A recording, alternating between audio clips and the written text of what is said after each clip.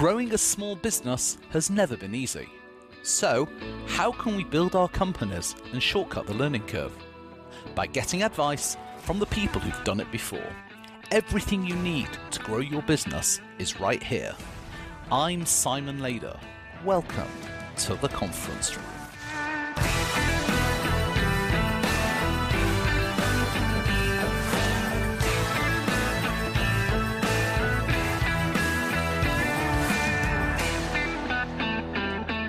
Good afternoon and welcome to the conference room. I'm joined by Kylie Lang. Kylie is a sales funnel strategist and the pioneer of the Fab Factor.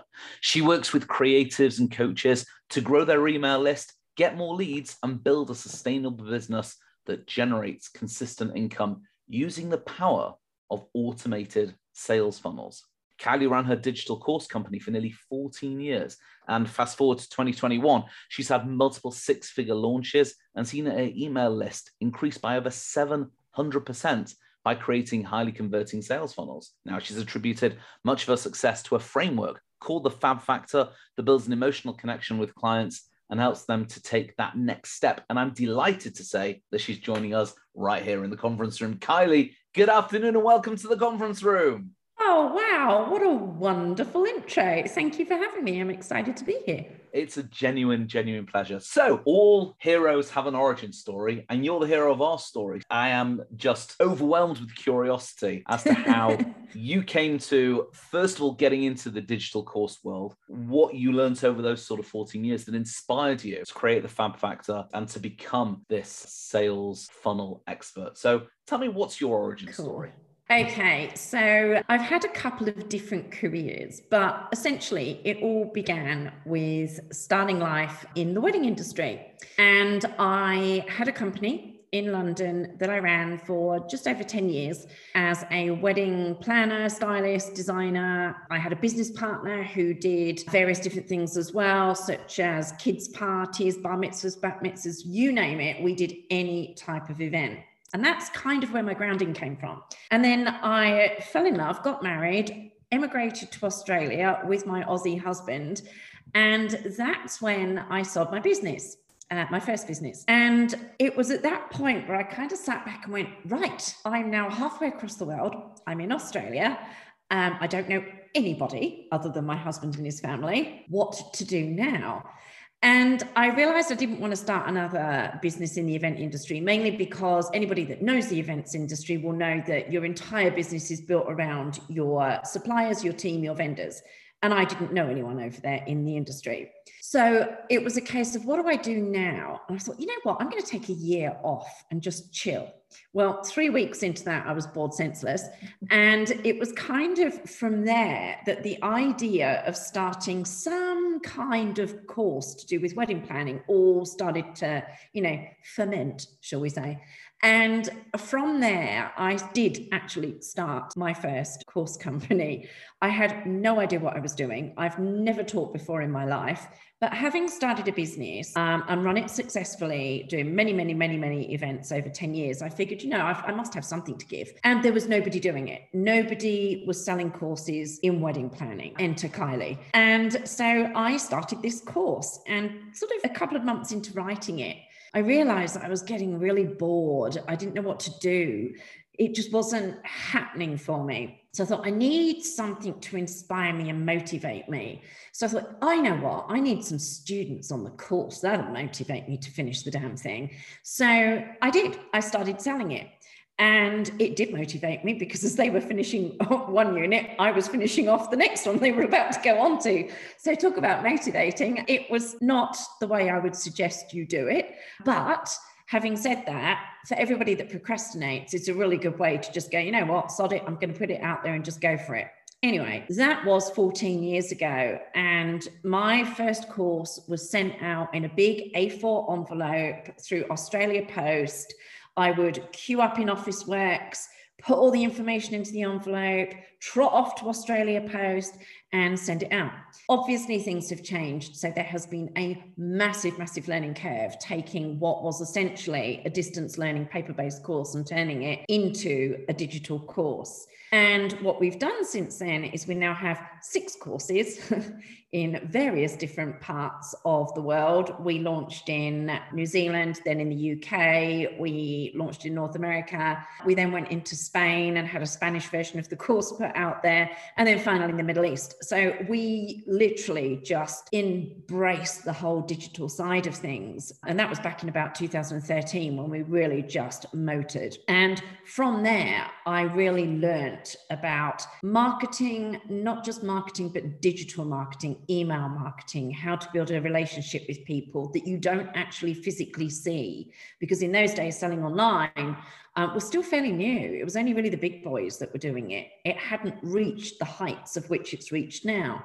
So you were constantly having to come up with the next new thing to be seen, to be heard, to be found. And that's basically how I came across sales funnels. And at first, I had no idea what I was doing. I'd never put a lead magnet together before. And this was back in around 2014 when I designed my first lead magnet. And then I stumbled across various different lead magnets, quizzes being one of the main ones, and designed my first quiz. And it just absolutely went off the chart. Within a year, we generated 14,000 leads just by using our quiz, which was huge. And obviously from there, I've learned how to make it more like a well-oiled machine. We've made lots of mistakes, learned from those mistakes, implemented fixes, etc. And it got to a point where my digital course company was running like a well-oiled machine. So the challenge had gone for me. And I was getting approached by different people asking me to help them do what I was doing. And that's where the sales funnel side of things came into it, and where I developed my own little system and formula called the Fab Factor, which I make everybody do before they go through creating their own sales funnel. And that pretty much brings you up to date. So it's been quite a journey. Wow, no, absolutely. Just sort of casting your mind back, when you were, as you say, stuffing envelopes in Australia Post, and it was still the kind of paper-based course, how were you actually selling that course then? Do you remember a thing called Yellow Pages? The big yellow book? Yeah, it was literally adverts in Yellow Pages and networking, good old-fashioned networking. So I had to really start to network with a lot of wedding suppliers, because what I found when I did my research was that people that wanted to become wedding planners were approaching either other wedding planners or people within the industry asking how they got started, what could they do, where could they go. Naturally, I wanted people to recommend me. And that was when I came up with my very basic form of affiliate marketing. It was, you recommend me, I'll give you $50. And it was that basic. So it was, when I think back at it, it was affiliate marketing at its most grassroots level. And that's what I had. I had people recommending me to anybody that would ask them, how do I get into the wedding industry? And that's how it started really taking on a life of its own, shall we say. That and Yellow Pages, because there was no such thing as social media then. I was still on dial-up when we first started up dial-up internet. There was no such thing as, 5G or fiber. Absolutely. And you made a remark earlier, I just want to come back on, when you said that your first kind of foray into this, you were sort of writing the courses and just keeping pace with the people that were doing them, right? And you said you wouldn't necessarily recommend doing it. And it's interesting because there are some gurus, says Simon, wiggling his fingers in the air, that talk about selling a course before you've even created it. Absolutely. So it's not for the faint-hearted. No, and I agree with you. And I have certainly recommended to certain people to do that, but only under the conditions of you being able to cope with the pressure of that. So it's not for the faint-hearted is what I would say. It works for me because of my personality type. Not everybody is that sort of person. And I think when you're in business, you have to understand the type of person you are and play to your strengths and weaknesses. And for me, one of my strengths is being able to operate incredibly well under pressure. Now, not everybody is able to do that. I do think that running a beta version of your course for anybody is a really good idea. You know, getting 10 people to come through a course for a very reduced price in exchange for testimonials, feedback, etc., is a very strong way to go about it. But absolutely, I'm about to launch another course fairly soon, which I will not be creating until I've got people on board. I will create it as I go along. And I think something else you've got to bear in mind is, as long as you know and understand your subject matter really well, then absolutely you can do it. But again, it does come down to pressure, because you've got to deliver each week. Now, that's not to say that you don't have your structure planned out. You absolutely do. You need to have worked out, what are those modules going to be? How is it going to work? What am I going to put together? Are there going to be any bonuses? Are there going to be any extra trainings? Is it all going to be live? What am I going to do afterwards? Am I then going to take that content and pre-record it and then sell it on again? So there's all these different things that you need to consider. But ultimately, I agree with them. I think it's an excellent way to go about launching a course, because otherwise you hold yourself back from actually putting yourself out there and selling something. You procrastinate. Everybody does it. And you spend all the time getting ready and none of the time actually doing the stuff. And that's the problem. That's in its most basic form. It's a bit like getting ready to go out for a night out. More often than not, we spend hours and hours and hours getting ready. We don't necessarily want to go out and at the end of the day, and it never works out quite the same. Whereas if we'd have just gone for it, gone to the pub as we were, had a really good time, it would have been a different scenario. So I kind of liken it to that a little bit. No, 100%. You remind me of my teenage years, where many Saturday nights were spent deciding what we were going to do on Saturday night. Exactly. And then it became, let's just go to the multiplex, see what's on and go see something. Anyway, let's talk about sales funnels. So let's start off by just defining what a sales funnel actually is. It's really simple. At the end of the day, a sales funnel is literally a way to take somebody from point A to point B. So point A being the first time they come across you, to point B being where they're receiving regular communication from you. It is that simple. So in order for you to be able to get them to that point, you have to create something of value for them, something that's going to give them a quick win, something that's going to make them go, ooh, happy to give my name and email address for that. That is the beginning point of your sales funnel. The middle point is where you actually deliver on whatever it is that you've promised them. And then the end point is where you drip feed them with nurture emails to build the know, like, trust factor and actually get them to the point where they might be considering working with you, buying your product, whatever it might be. It's that simple. It's not actually a complicated thing.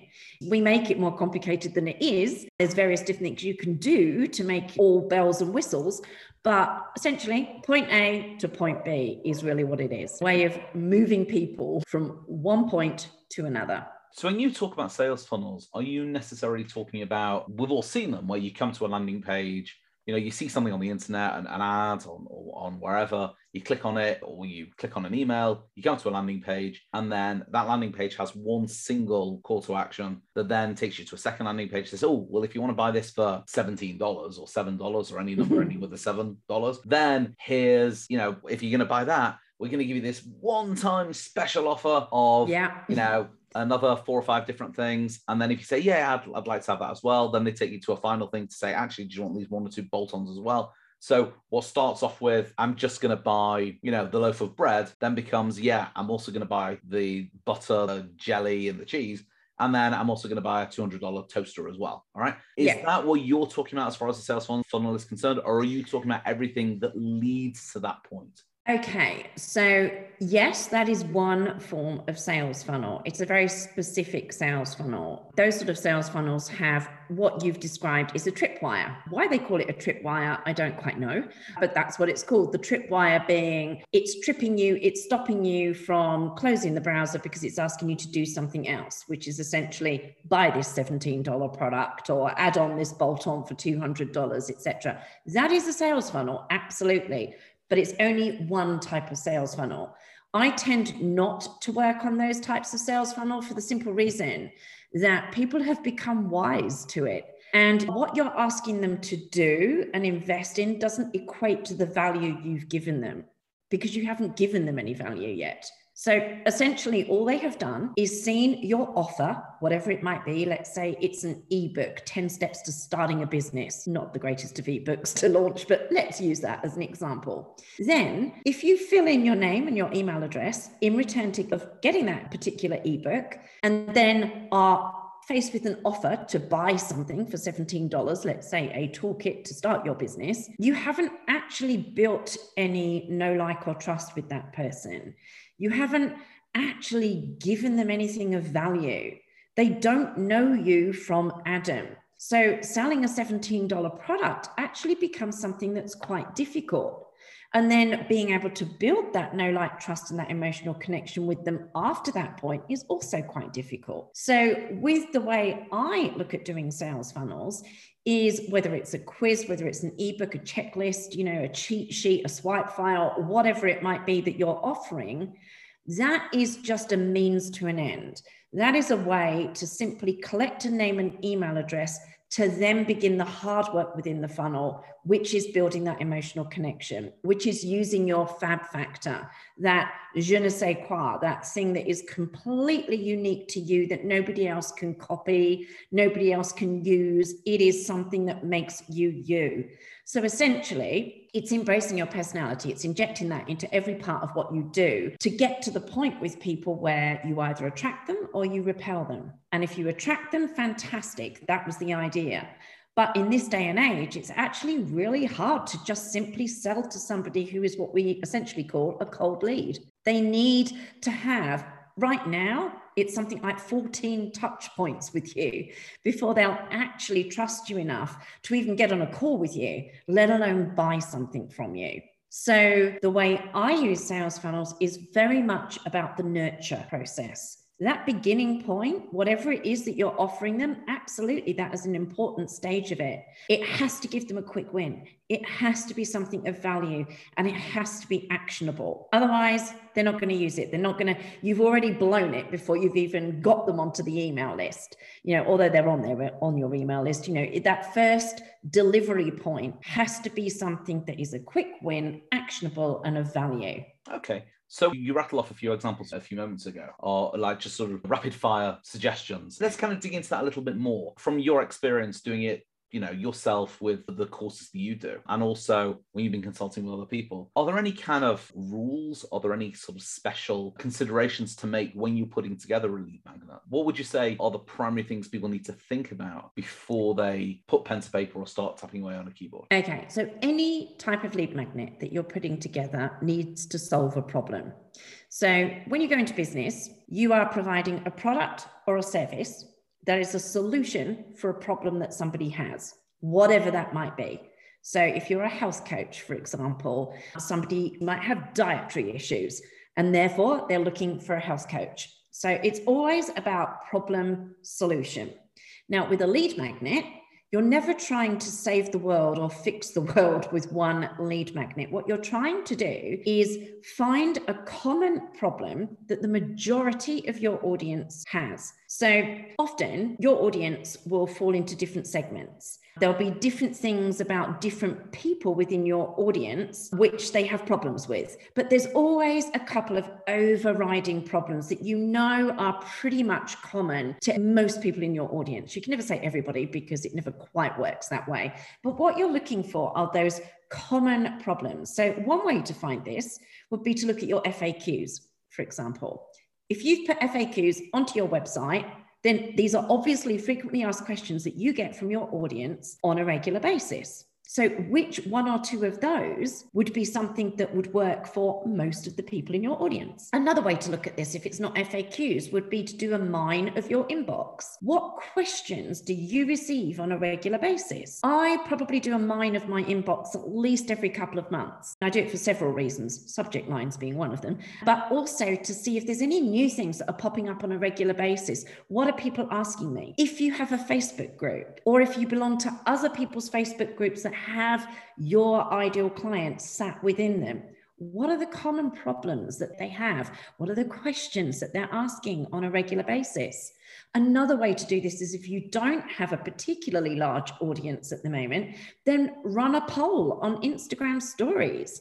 Have a stab in the dark at what you think it is that your audience is having a problem with, because you should know this. If you are providing a solution, which, as we've said, your product or your service is doing, it is providing a solution to something, then you should know, what are the common problems my audience are facing? So if you're not sure which one is maybe the most popular one that is recurring more than others, run a poll on it. Ask people, ask your audience. I don't think people ask their audience enough times, and your audience are the ones that have the gold. They're the ones that have that amazing insight, because they're the ones that need your services. And what's really interesting, and this is something I found, is the way I describe what I do is so often not the way my audience describe what I do. And so by going through these steps, you really start to understand the problems your audience have got. So bringing that back to the lead magnet, your lead magnet should only ever be trying to solve one problem. Do not try and solve more than one thing. With anything like this, it's always one problem, one call to action, because you don't want to confuse things. As I said right at the start, you're not trying to solve every single issue that your audience has. You're picking on one of the most popular ones that is going to be something that most people have asked the question about previously. And then your lead magnet needs to solve that problem. Now, that could be in several different ways. As I mentioned, there's lots of different lead magnets that you can create. Some are more popular than others. And it really depends on the type of business you've got as to which one I would recommend. But one thing I will say about lead magnets right now, and this kind of comes down to how short people's attention spans are, is the quicker they can have a win from it, the quicker they can consume it, the better. We're all time poor. We all have the attention span of a flea right now. You just think the way we flick through Instagram. We need something that's going to give us instant gratification. So creating a guide that's 50 pages long is never going to work. Unless, of course, you know that your audience are ones that like to dive deep into absolutely everything. But generally speaking, most people's audiences aren't like that at the point of which they're just discovering this person. So that's something to bear in mind. So things like cheat sheets, swipe files, checklists do very well. The lead magnet that has done the best for this year and is set to do really well for the next few years is most definitely the quiz. Why? Because it's easy. It gives a quick win, and people love taking quizzes. We've all done it. What Harry Potter house do you belong to? We've all done those BuzzFeed quizzes. So we are primed to do things like that. Absolutely. And I'm very much a Slytherin. So I'm Ravenclaw, but there you go. I wanted to be in Gryffindor, but it never happened. So I quite fancy myself as a Hufflepuff, but there we go. So it's interesting because you remind me of, I remember being on a Zoom call, I think it was, like one of these like massive kind of Zoom calls where like thousands of people are on it, right? And it was with I think it was the CEO of, I believe it was Lead Pages, but it might not have been, all right? But I think it was Lead Pages, right? And he basically was giving just some kind of briefing or whatever to customers. And then I'm going back at least 3 years, right? It's only 2 or 3 years. And he was saying that they ran a number of different tests. And one of the things that they did, just to kind of substantiate their own marketing, was they offered a quiz, like a short quiz of, what kind of landing page works best for you or whatever it is, right? And then another one was to have fill in a form to have a free 20-30 minute training, being one of, I think, like 5 people or 10 people on a training course, with 15-20 minute training course with the CEO of Lead Pages, if it wasn't valid Lead Pages, right? And when they put these things out there, they were certain that the training course was going to completely outperform the quiz. And the reverse was true. It was something like, it was the quiz outperformed the training by like 9 or 10 times. And what they said was, it became this verified a theory that they had, which was the highest performing lead magnets are ones where it's a tool you can use now and a skill you can learn for later, which absolutely resonates with what you were saying. Yeah, that's absolutely right. I mean, we do both. So in a similar way to how, if it was Lead Pages, we're offering the training, we do a similar thing. We have an evergreen webinar. We have a 5-day training thing that we do where we bring everybody into a pop-up Facebook group for like 12 days, and we deliver 3 days of pre-training, 5 days of actual training, and then sell for 4 or 5 days afterwards, close the group, and Bob's your uncle, it's all done. So we do that. But generally speaking, we still use the quiz to funnel people into that. So one of the great things about a quiz is its ability to be able to segment your audience apart from anything else. You can immediately give value within your quiz results. So something you have to think about if you do decide that you want to do a quiz is, my biggest tip I can give you is you start from the end and work backwards. So you need to know what the results are that you're going to be offering people, because within those results is where the power lies. So those results are completely tailored to a particular personality type, if it's a personality quiz that we're doing. But let's say for argument's sake it is, because they tend to be the most popular ones. So it might be, let's say that you are a copywriter of some description and you're trying to find out what type of content creator your audience is, because they would want to hire a copywriter. Then it might be that you are 4 different types of personality when it comes to creating content. So you would then create results that are personalized to that content personality type for each of those results. So that in itself is powerful, because people can tell that it has been completely and utterly tailored for their personality types. And what you're doing there is giving people those aha moments that, oh my God, she completely gets me. That's me. I do that. That is exactly what I do. Those are the type of feelings you're trying to create. Then as the results go further down, what you're then trying to do is to give them some quick wins. For whatever it is that that personality type gets stuck on, you give them a solution that they can go away and implement straight away. And then, of course, the nurturing starts after that. But what it's also done, as I said, is given you as the quiz creator and the marketer the opportunity to be able to segment your audience, which means you can do very targeted marketing. So as they come into your funnel, first of all, their results are going to be different. Yes, they've gone to a results page, but we also use a method of having a results report, which is more or less what was on the page, but a little bit more within the report that they can take away and read, because a lot of people do like to digest things after they've seen them. But then after that, the different emails that come through can be absolutely targeted to a particular personality type. So if you are the type of content creator, let's say, that likes to batch create content, then you're going to resonate with various different tools that allow you to schedule that content, for example. However, if you're someone that absolutely hates it and posts on the fly, you're not going to be interested in that stuff. You're going to want to know tactics and strategies for stopping posting on the fly. So you can then target that information because you know so much more about your audience. And dependent upon the tools you use, you can actually take the information from the quiz and decide which answers you want to map into whatever CRM you use. So whichever email platform that you're using, you can go in and find out that information. So let's say, for example, if you had a sales team, or even if you didn't have a sales team and you're the one making the sales calls, before you have that call, you can actually look at information on that person and say, okay, we know this, and this about this person, which gives you more information to be able to go on with when you're having that call or sending that email or, whatever it is that you're doing. So that is part of the power of a quiz. That's amazing. And for somebody who may not have used quizzes before and wants to sort of capture that type of power, okay? Because when you're saying quiz, I'm still kind of thinking, thumbing through a magazine and going, oh, right, okay, yeah, kind of filling in with a pencil, right? So let's just go back to our Harry Potter example. If let's say you were going to market to, Gryffindors different to Ravenclaws and so on, right? I'm assuming that there is software out there that will help you do that, to say, anyone that's answered this and this and this, that's the kind of person they are, okay? Are there any particular tools that you would recommend to someone that's just kind of starting out with this? Oh, definitely. Without a shadow of a doubt, Interact all the way. And I have literally tried and tested, I think, nearly every single tool out there. Unless there's one that's been launched in the last 3 weeks, I've tested everyone out there. And I like Interact for several different reasons. One, it's really simple to use. It is a drag and drop.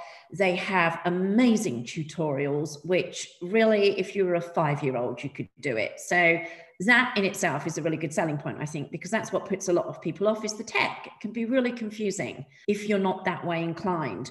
The other thing I like about Interact is its ability to play nicely with other things. So you can integrate it really well. This is always a big consideration for me whenever I'm choosing any type of software is how can I make it work even better for me on automation without it going wrong? Now, I love Zapier. For those of you who don't know, Zapier is a piece of software that connects two other pieces of software together. But the problem with that is it's not a direct integration, meaning that there's a third person in there, Zapier, and that is open to things breaking and going wrong. Whereas when there is a direct integration, then there's less chance of things going wrong. In fact, it very rarely does go wrong if you've set it up correctly in the first place. And this is one of the things that Interact has going for it. It plays nicely with other toys. So you can do lots of funky things with a tool like Interact. And you can map your answers across into your chosen CRM, whether that's ActiveCampaign, Infusionsoft, which ClickFunnels, whatever it is that you use, you can map that information across. Most of them are direct integration. So they've worked very hard at that. The other thing I like about them is they're still a relatively small company. You can email Josh, the founder, and he'll come back to you, which I think is just fab. I love that. They deal with some really, really big names. Amy Porterfield, Jenna Kutcher, those people use Interact for their quizzes. So that gives you an idea as to the standard of the software. But like I say, they're still relatively small and they're nice people to deal with. So that was probably a bit more information than you needed, but there you go. That's what I would recommend. And I'm sure the people at Interact won't complain for this. No, I highly doubt it. Little spiel. So I must ask you, what is the fab factor? So the fab factor, what you have to think about right now is people don't want curated stuff. They don't want to feel like they're being sold to. They don't want to feel like they're dealing with somebody they don't know. If anybody is like me, I can't help myself. When I take my dog for a walk, I love looking in people's windows and then imagining what their life is like behind those windows and what's going on, et cetera, et cetera. It's about knowing the person behind a brand. So your fab factor is about encouraging you to find that thing that makes you you. That thing, like I said, and I'm going to use a French phrase because I do live in France. I don't speak French, by the way, so this is about as much French as you're going to get out of me. But it's your je ne sais quoi. I don't know what that means. It's the thing that makes you, je ne sais quoi, it's that thing that makes you uniquely you. Everyone knows what that means. Was that my terrible accent that meant you didn't understand what I said? Je ne sais quoi literally means I don't know. Well, when you flip it on its head, it is that thing that makes you you. Yeah. It is, absolutely. Yeah. So rather than using the X factor, I have the fab factor. And everybody's fab factor is different. So for example, mine is, or one of my parts of my fab factor is the fact that I absolutely love ABBA. I'm a complete and utter ABBA-holic. And I have little injections of ABBA references within a lot of stuff that I do. Now, if you're not an ABBA fan, you will find that annoying. I'm sure you would. But as I said earlier, when we were talking about attracting and repelling, one of the things your marketing should be doing, which is where your fab factor comes into play, is attracting the people that get you, understand you, feel like they know you, and repelling the ones that don't, because it's very hard to sell to people that don't connect with you. So your fab factor should make people feel like they could sit across the table from you in a cafe and have a coffee and cake with you, or a glass of wine, or whatever your tipple of fancy might be. That's the idea, is that it helps them to build that know, like, trust factor, create that emotional connection with you, and also start to feel like you're the person that they want to work with because they get you, they understand you, you're similar to them. They've got things in common with you. Now, my fab factor is a little bit out there, and I have other things that I include within it, like, for example, the fact that I love Downton Abbey and just am over the moon that there is a second movie coming out at Christmas. Yay. There's different things that I talk about on a regular basis. But where your power with your fab factor comes in is something like this. So ABBA, as we know, are doing a new album called Voyage. Yes. I received no less than 60 odd messages from people over that 3 or 4 day period of when ABBA made that announcement, telling me the first thing they thought of when they heard that announcement was me. Now, some of these people I didn't even know, I'd never heard of, but they're obviously part of my audience. That is the power of using your fab factor. It connects you to people. It makes them feel like they want to be part of whatever it is that you're offering. And I think a lot of people are almost scared to inject that bit of them for fear that people might be turned off by them. And I say, bring it on. If you don't like me, then you're not going to enjoy working with me. So let's not go down that road. Let's get all that out the way first of all. So that is pretty much in a nutshell what it's all about. Injecting your personality.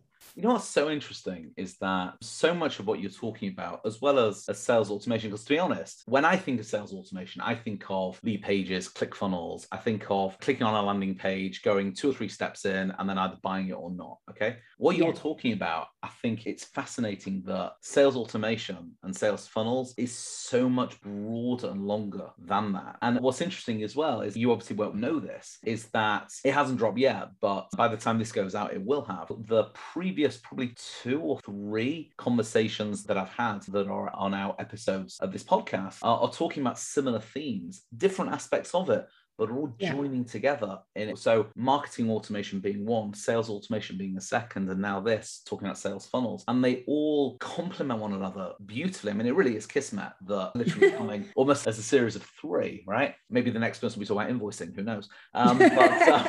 But it's so amazing that all these things come together and have this commonality of the idea of, you talked a number of times about know, like, and trust, which for most people will think, well, that's more of a marketing thing. And you're making the point that that's part of the extended sales funnel. That you even mentioned, you know, the 14 touches. And that's similar to what somebody a couple of episodes ago talked about as the iceberg effect of the people that buy from you. If you look at your entire market is represented as an iceberg. Only the little tip of the iceberg that's above the water are the people that are ready to buy now, either because the timing's right or they're comfortable enough with you or whatever it is. Okay. Yeah. The rest of them are your customers. They're just not ready to buy now. But by, as you've said, this constant, consistent touch, and in your world, using the fab factor so it becomes more likable, more relatable, more trustable, then you're accessing, when they're ready to buy, this other 90% of the iceberg. And that's through those 14 or maybe 114 or 1,014 touches. Absolutely. And to give you an example of that,